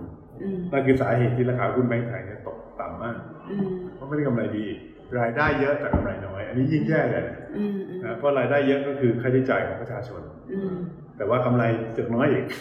นะแล้วมันเพราะอะไรหนึ่งก็คือทุนเขาเยอะนี่คือสาเหตุที่ตอนนี้แบงค์ไทยปลอดภัยแต่ว่าทุนมันเยอะกว่าเกณฑ์บาเซลด้วยซ้ำไปเขาก็บอกว่า 12% แบงค์ไทยปาไป 16-17-18% มันก็เลยทำให้ผลกำไรน้อยลงแต่ส่วนหนึ่งก็คือมันไม่มีการแข่งขันจริงจังจำนวนแบงค์เยอะจริงแต่ไม่ได้แข่งกันแบบจริงจัง Virtual Bank เนี่ยผมหวังว่าจะช่วย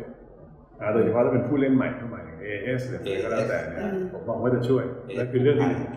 แต่เรื่องที่สองเนี่ยมันเป็นคอนเซปต์การทำแบงกิ้งใหม่ที่ผมจะผลักดันให้เกิดสิ่งที่เรียกว่า Open Banking Open Banking คืออะไร Open Banking เนี่ยคือการที่ลูกค้าข้อมูลของลูกค้าไม่ว่าอยู่ที่ธนาคารไหนเราสามารถเปิดให้ธนาคารอื่นเข้าไปดูได้แล้วคนก็จะมาปิดเอาธุรกิจของเราผมบอกเลยนะผมไม่ทำสตาร์ทอัพของเด็กๆชื่อ Refin นะ Refin เนี่ยย่อมาจากคือ Refinance แล้วก็งานหลักเลยก็คือเขา Refinance เงินกู้ซื้อบ้านพอครบ3 ปีเนี่ยคนไม่ค่อยรู้หรอกแต่ครบ3 ปีมันสามารถที่จะ Refinance ได้และช่วงที่ผ่านมาดอกเบี้ยขาลงเพราะฉะนั้น Refinance ยังไงดอกเบี้ยก็ต่ำลงนะ และ 100% ทุกกรณีถ้าเราไปเสนอขอ refinance สมมติกู้อยู่จากแบงก์กรุงศรีเราไปพบว่ามันมีโปรจากไทยพาณิชย์ที่ถูกลงเราก็ให้ลูกค้าไปบอกแบงก์กรุงศรีบอกผมจะโอนไปอยู่ย้ายผมลดให้เองแต่ถามว่าถ้าผมไม่ไปหาลดให้ผมไหมไม่ผมว่าไม่แฟร์ผมว่าหลักของผมเนี่ยคือผมมองว่าให้ลูกค้าทุกคนควรที่จะได้รับ best deal ผมเห็นแล้วผมอึดอัดมากผมมีความรู้สึกจำนวนคนที่รู้เรื่อง refinance แล้วมาขอให้เราช่วยเนี่ยนิดเดียวไอ้จำนวนคนที่ควรได้รับเงื่อนไขที่ดีกว่าประหยัดเงินเดือนละ 4,000 5,000 นะค่าผ่อนเยอะนะไม่รู้ก็ไม่ได้แต่ถ้าสมมติที่มันไอ้ตัวคนที่มันผ่อนอยู่กู้อยู่ผ่อนอยู่เนี่ยดีเยี่ยมใครเข้าไปดูก็ได้นะให้แบงค์มันมาแย่งแบงค์มันจะมาเสนอเลยมากับผมดีกว่านี่คือ Open Banking เหมือนบัตรเครดิตอะไรเงี้ยนะที่แบบว่าโทรมาข้อมูลอย่าลืมกลับไปที่หลักเอสโตเนียข้อมูลของเราใครมาดูเป็นของเราไม่ใช่ข้อมูลของเราเป็นของธนาคารABCD ความโปร่งใสนำไปสู่การแข่งขันที่เป็นธรรม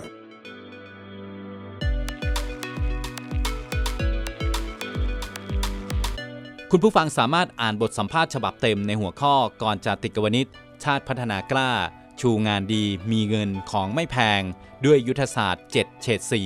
ได้ที่เว็บไซต์ไทยพับลิก้าครับอย่าลืมกด Subscribe กดติดตามที่ช่องทาง Facebook YouTube SoundCloud Apple Podcast Google Podcast Spotify นี่คือรายการ Podcast เลือกตั้งอย่างรับผิดชอบโดยสำนักข่าวออนไลน์ไทยพับลิก้า